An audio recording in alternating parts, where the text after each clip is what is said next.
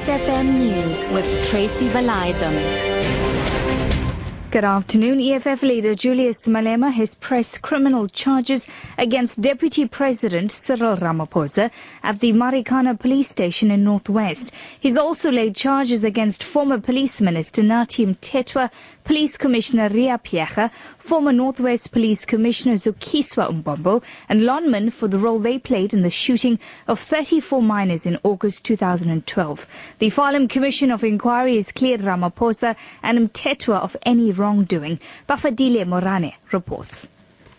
Yesterday, during the EFF media brief, the party leader Julius Malema indicated that Deputy President Cyril Ramaphosa is one of the people who should be responsible for the Marikana incidents.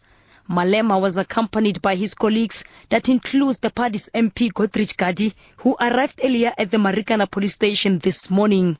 Amongst others, EFF believes that former Police Minister Nathi Mthethwa, National Police Commissioner Ria Piecha, her former counterpart in the Northwest, should also be responsible for their alleged involvement in the shooting and killing of miners.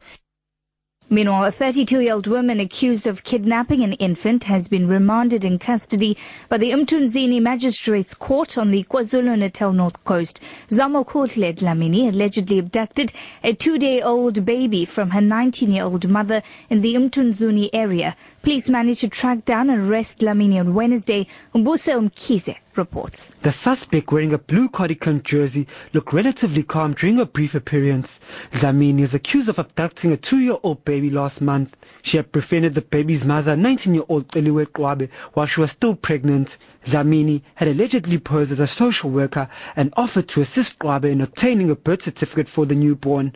After Kwabe had given birth, the suspect came to the hospital and allegedly tricked her into handing over her baby before fleeing with the infant. The court postponed the matter for next Thursday for the suspect to make a formal bail application. Gauteng Premier David Makura says new subsidized bus company Autopax will continue to operate despite violence having broken out in Mamelodi, east of Pretoria. The violence erupted after taxi operators protested against Autopax taking over from Putco.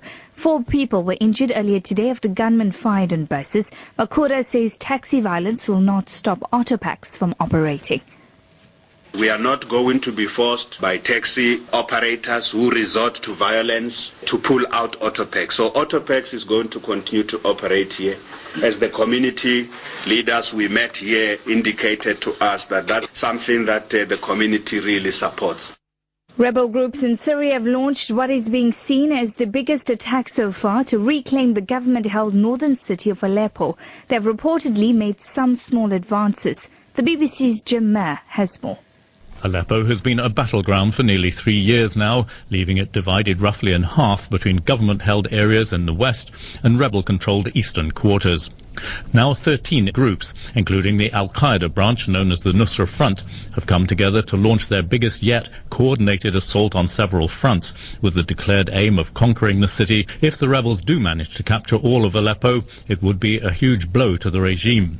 Your top story this hour, EFF leader Julius Malema has pressed criminal charges against Deputy President Cyril Ramaphosa at the Marikana police station in Northwest. For Lotus FM News, I'm Tracy Valaydham. I'll be back with headlines at 4:30.